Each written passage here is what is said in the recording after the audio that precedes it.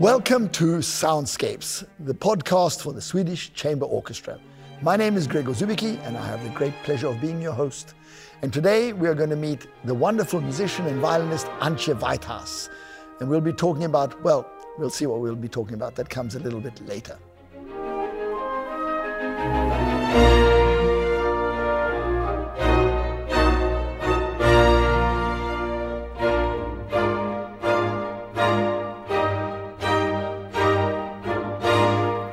Welcome to Soundscapes. In a short while, I'll be talking to Antje Weithaas, great violinist, wonderful musician, and a great friend of the Swedish Chamber Orchestra. But before we get there, because I want to talk to her, she does many different things, but she's a wonderful teacher. And I wanted to talk to a little bit about that, and we'll see where we go from there. But this made me think about where it all comes from. And in fact, my own road to where I am today, I thought it might be a good opportunity, in a sense, to introduce myself. And my background is I was born in Sweden, and then I grew up in many different countries. My parents were musicians, my mother was an opera singer, and as a child, we lived in Germany. And I spent a lot of my childhood in opera houses, sitting backstage, listening to the performances, and it was a very interesting life. Then when I was about 8, my life changed completely. My family moved to Australia. And there we had a sheep and cattle property, a farm. And from sitting in opera houses, instead I sat on horseback. A lot of the work, daily work, was done from horse. And it was another kind of life altogether, quite removed from music.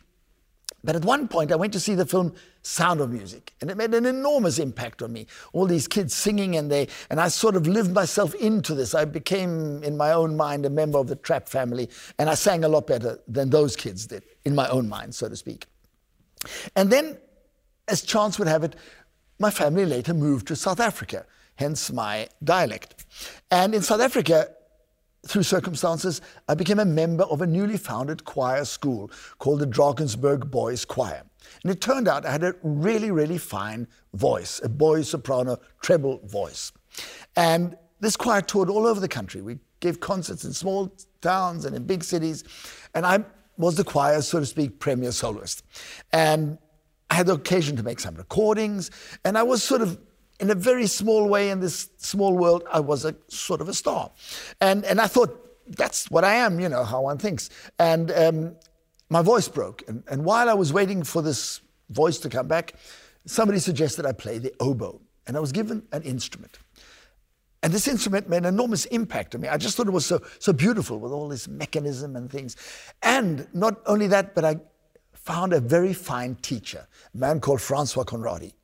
And I think your teacher on an instrument is an enormously important person. This is a person, in a way, guides you in and inspires you. And thanks to him, I immediately was filled with this idea of wanting to be an oboist, which turned out to be a good thing because I never got a voice back that anybody wanted to listen to. And to this day, I don't do any more damage that way. I then moved home to Sweden. Now, I'm 19 years old, and nobody in Sweden knows that I am a star, and they only hear me play the oboe in a moderately good way. So I had a long way to go. And my first teacher in Stockholm, in fact, said to me at one point, because he could see that my ambition and what I was actually doing were really far removed from each other. So he said to me, well, Gregor, you seem to be an intelligent young lad. I'm sure there's something else you can do that you can be good at. And that was a big shock, because I sort of thought I was good. And there were a number of ways you can deal with that.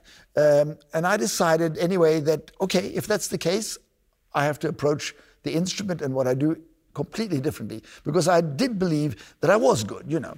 So I changed my whole approach, and then I was really fortunate in coming to a music academy where there was a Norwegian oboist called Erik Njord Larsen. And Erik was and is a great teacher, and this school was a great place to work, and it changed everything for me. And as it turned out, things went rather well. And I became an oboist. I got a job in the Bergen Symphony Philharmonic Orchestra. And I had a successful life as a soloist. I made recordings, I did chamber music. I started the Chamber Music Festival. And everything was in a sort of way just going fantastic. When suddenly I got a problem with my hand, this hand, a focal dystonia. If you don't know what it is, it's not a problem. It's a neurological problem. And it simply meant I couldn't do certain things on the instrument. It wasn't like I couldn't do difficult things. I couldn't do certain basic things. So I went from whatever I was to suddenly not being able to play. And this was a really big problem, because what are you? If you're not a musician, if I'm not an oboist, what am I now? Very, very fortunately, I had started this chamber music festival in Stavanger. And thanks to this festival, I'd required a certain administrative skill. And I was one of those musicians who always knew better than the administration in the orchestra. I would always be up there telling them what to do and how things could be better. I was, in fact, quite an irritating person, I should imagine. So there was a certain justice to the fact that I was suddenly offered a position with this newly started Swedish chamber orchestra as their artistic manager. And they took a big chance on me, and to a certain extent I took a chance on them. And here we are doing this program. One of the really formative things for me, looking back, was when I was a student at this first Academy of Music, because I just learned this quartet by Wolfgang Amadeus Mozart, quartet for oboe and string trio. And I wanted to play it. I wanted people to hear me play it. I thought I played it pretty well. But I wasn't, any outstanding student at the school. There were so many other people there. And I thought if I just try and play this somewhere, nobody will come. So I decided to arrange a concert, a whole concert with the best students at the school. And they would also all play Mozart. And then I would sort of slide my little quartet in there. And the audience would come because of the other students. And then they would also hear me. And then I realized, well, one concert doesn't really do it. Let's make a whole series. So I set up a whole series of 6 concerts, which became a success. And I repeated that the next year. And in a sense, I only did that so that I could play a specific piece of music. And what I learned from it was that it's important to put yourself, what you're doing, in a context. This is what we did with the Swedish Chamber Orchestra. And this is what I recommend anybody who's wanting to make a career or get forward in whatever you're doing. Just find a context in which you can put what you're doing that makes it interesting. And in a sense, that's been the story of my life. So that's the story of my road into music. And really the important thing, I think, in my story and in the story of any musician are the teachers you have. The role between a teacher and student in music is very intensive, it's very individual. It's one-on-one to start off with. It's not you sit in a class and there are lots of you and a professor tells you what to think and what to do or what not to think. This is a situation where you practice a whole week, you prepare something, you go and play it for somebody who then deconstructs everything you're doing, or maybe says this is marvelous. I was once at the Academy of Music in Berlin. I was at this stage already a very successful student or player, and I studied for this very famous oboist in Berlin. And one lesson I was playing, and it wasn't going that marvelously, let's be honest. And he looks out of the window and he says, Herr Zubicky, gardening is also a profession. Now that's pretty tough. And there are a number of ways you can take that. I decided to come a little bit better prepared to the next lesson. And so things went well from there on. And so the teacher is somebody who, on this one-on-one situation, develops you and criticizes you and tries to bring out the best in you. And this is, of course, what a conductor also does with an orchestra. Works with a whole ensemble, deconstructing, reconstructing, trying to find the whole way forward for the group. And this week, we have Antje Weithaas with us, and these are some of the things I wanted to talk to her about. Hello, Antje. Hello, Gregor. Welcome to Soundscapes. After all these years that you've come here, now finally you're on video. Tja. How does it feel? I love these things. Of course you do. Of course you do. Listen, I've been talking in this program and even in other programs a little bit about what it is to be a musician and the road to becoming a musician, and then, of course, life in an orchestra, which is also, I think, quite interesting. I can't tell you anything about that because I never spent any time in an orchestra. So, I mean, we can talk about that choice too. But you've done everything. You've done just about everything else because you're a soloist, chamber music. You had your own string quartet for a long time, and of course, as a teacher. And I was just talking also about and play conduct. and play conduct. Yeah. Which and maybe even possibly real conduct in the future. Is that well, who knows? Who knows? Everybody else is conducting. It's actually a very, very difficult question, because in the last 2 years I started thinking perhaps I could do it. But I think as long as I can hold my violin and as long as I can play and show everybody what I want, probably I don't start conducting. But I have no idea. I think I don't have the right personality for that. So if I do it, I only could do it with orchestras who really love me and give me all space I need. Yeah. So I can't fight against musicians. Well, I would hope that isn't so often the case for a conductor. But you know, a conductor can be very lonely. Yes. And if you go somewhere and you see in the first 10 minutes, oh, the chemistry between the orchestra and me is not 100%. How can you survive a whole week then? It's a long week, yeah, I can imagine. Yeah.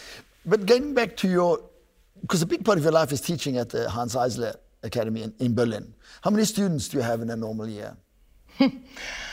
I have now around 14. That's quite a big class. That's a big class, yeah. And what do you look for when you're taking in students? It's actually very, very easy. Yeah. If I listen to somebody, I need to be touched by his playing. Yeah. So he needs to tell me something, and I need to be really, touched is the right word. Yeah.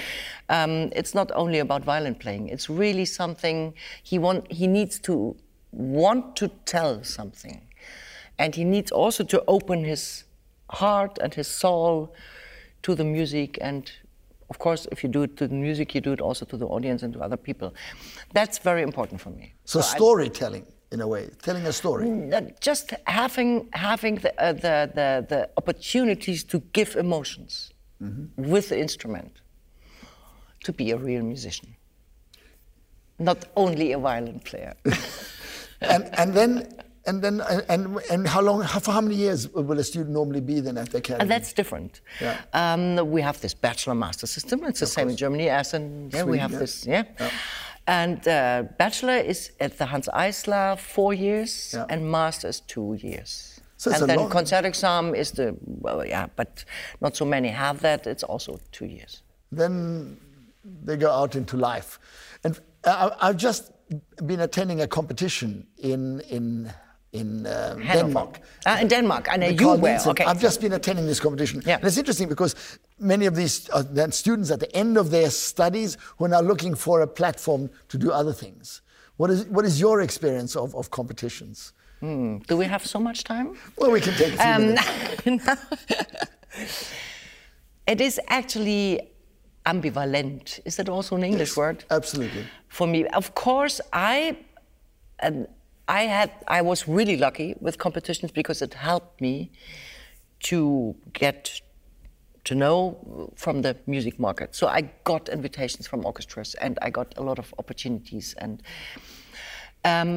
but in the last years, let's say in the last 20 years, it really changed. And I have the feeling we have this competition market there, and then we have the music market.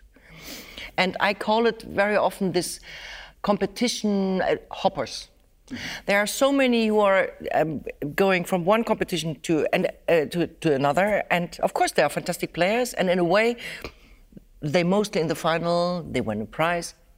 But what now? Exactly. And but you can live from the competitions quite well for a few years because the prize money is going up and up and up. And we have now in China this crazy amount of $100,000 for the first prize. This is ridiculous, I find. So, as you probably know, I took over also the responsibility for one competition in Hanover. Actually, a competition I'm really thankful to because I was lucky to win the competition when it was for the first time in '91, and it helped really to open the doors and to meet people, to meet other musicians, to meet conductors, and so on. And now after 21 years of Christoph Enggen, who was responsible, for that competition, the foundation decided we have to change something. And they asked me, and I do it together with a very good friend and a fantastic musician and a violinist of the Kuss Quartet, Oliver Wille, the second violin of the Kuss Quartet, and we do it together. And we were thinking in the beginning, competition. We really want to do that? Why? Another competition of hundreds, millions? And then we decided, okay, we try something completely different. We tried to bring these two markets together. We reduced the prize money, but we asked many promoters to be a real part of the competition. So they have the chance to come to Hanover from the semifinal and to listen to everybody and to choose their own prize winners. And that worked actually quite well. You've done it already? Oh yeah, we done it in Corona times. Yes, okay. We managed to make it in last October, September, okay. October last year. All right. And it was actually very interesting, and also the program we changed. So it's really challenging for the competitors. They have, of course, there is Bach. That was also interesting. It's another subject, how competition players play Bach still, okay. After 50, 60 years, since we know about the historical informed way of playing this kind of music. I have the feeling in the violin world it is still not really understood, or I don't know, or not accepted, or there are so many who have no idea about how to play that style. And we asked also for the whole sonata, so they had to play, of course, the first movement, fugue. I don't tell you how the fugues are not fugues. The fugues are just violin pieces in tune and with a good sound, but no phrasings, no. It's really no rhetoric, no life. It's really amazing. I couldn't believe it. Not everybody, but the majority played like that.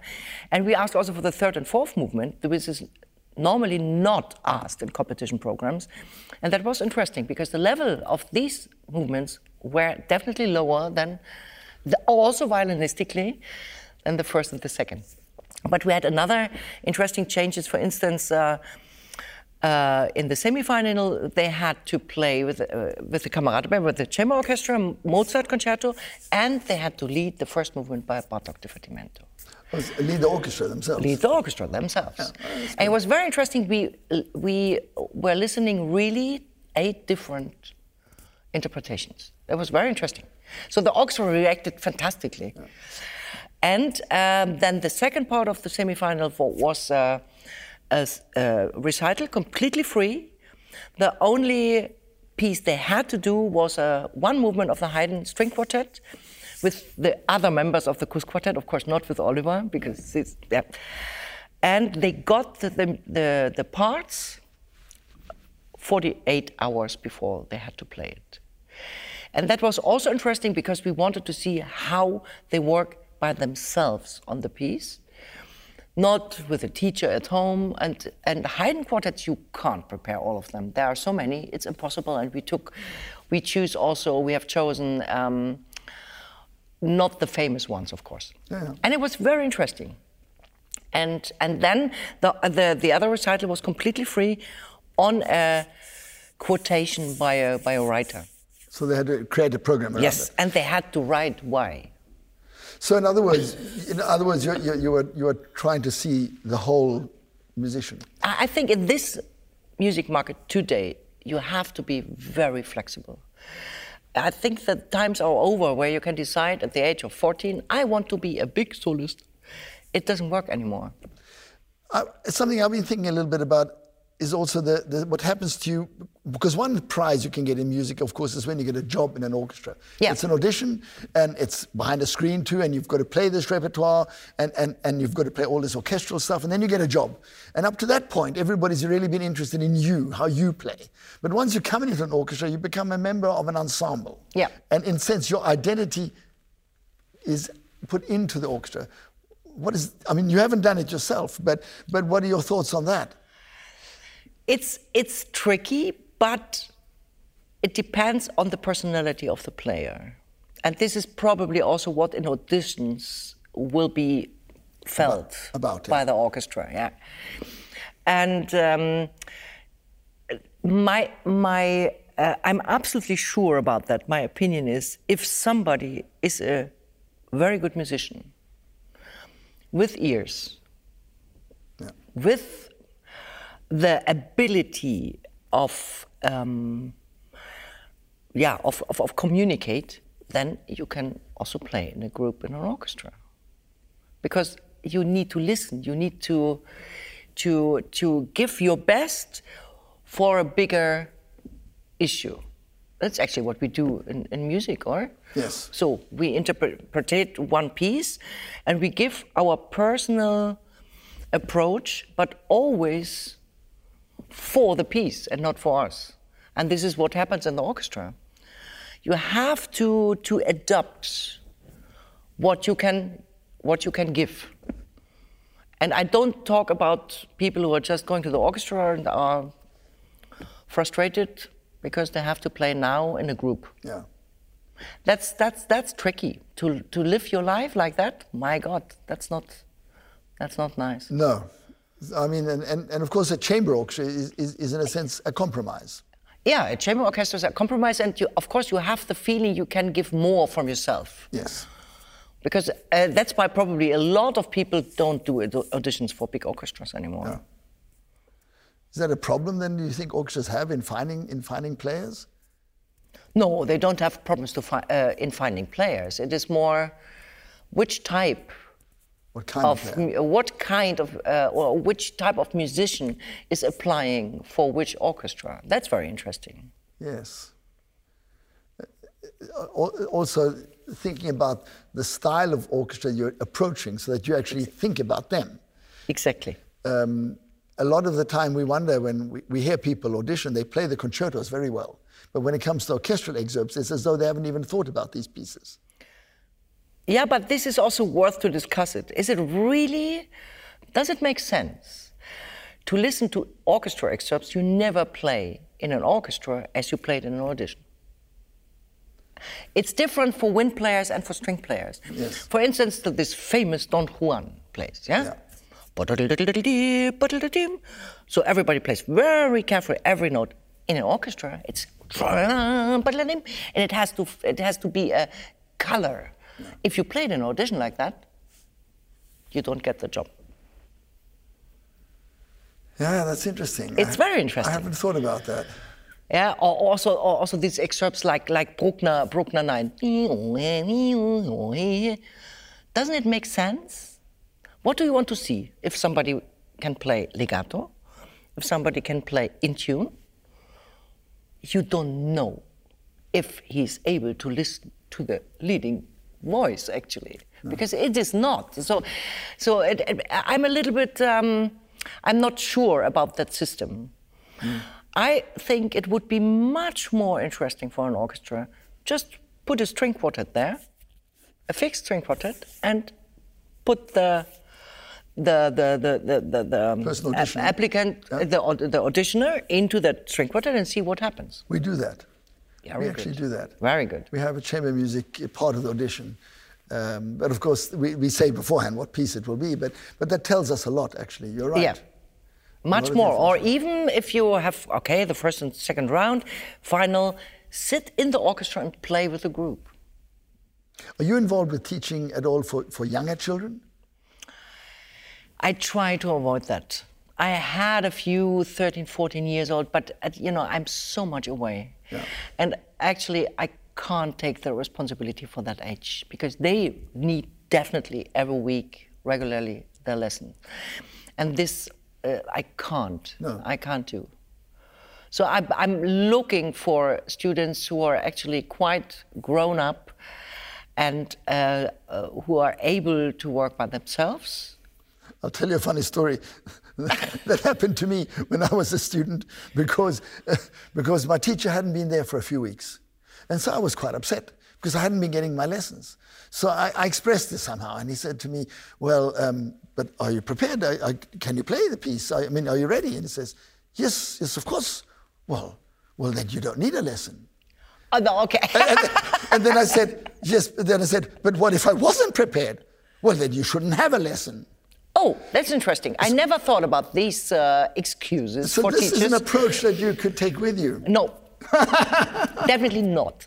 So I'm never away for a few weeks. No. I try not, especially in the semester, 2 weeks should be the maximum that I'm away. But for you as a musician, teaching is something that then gives you a lot? I learn a lot from teaching. Yeah. Because if you teach, and I started when I was very young. Actually, I did my exam, and the next semester I started teaching. I should give a big sorry to all my first students, but you have to learn it, of course. Yeah. And with every student, you learn something. And the good thing about it is that, of course, you have to tell about how to play. And for me, it's very important that it's with the natural approach of the body, that they are breathing, all these, the position of the instrument, that the violin is something like our voice chords and not something we, and it really has to belong to the whole personality.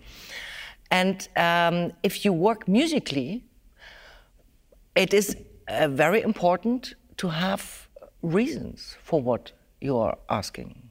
Yeah. That means I can't say, oh, I feel it like that, just do it. Or I play it for you. I never play, almost never play in lessons, because they immediately start copying. And I want to bring out the own voice of every player. So who was important to you when you were in that role?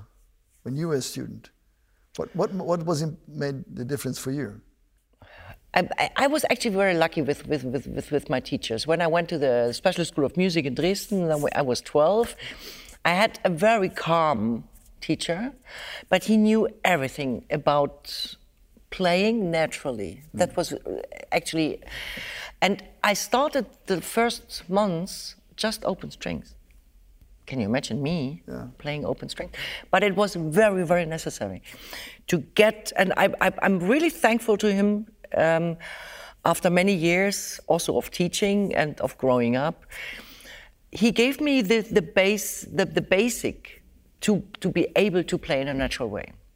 And he did it in a very calm way. And then I went to Berlin to study. And this was teacher, always optimistic. Always, yes, you can do that. So he gave me such a, in a way, confidence that I'm able to do it, because I was always a doubter. Okay. I doubted all the time. And he was very pragmatic in a way, and helped me a lot with that. So I was lucky with the type of teachers I had. Most you learn after that. Musically, you have to learn for all your life. Yeah. So that means I'm very thankful to everything I got from them. But it is, after that, it's your responsibility to go on. To keep learning. To keep learning, exactly. Thank you. That's it? That's it. That's it.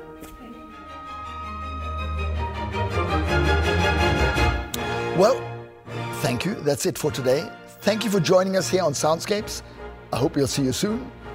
Please visit us again and again and again.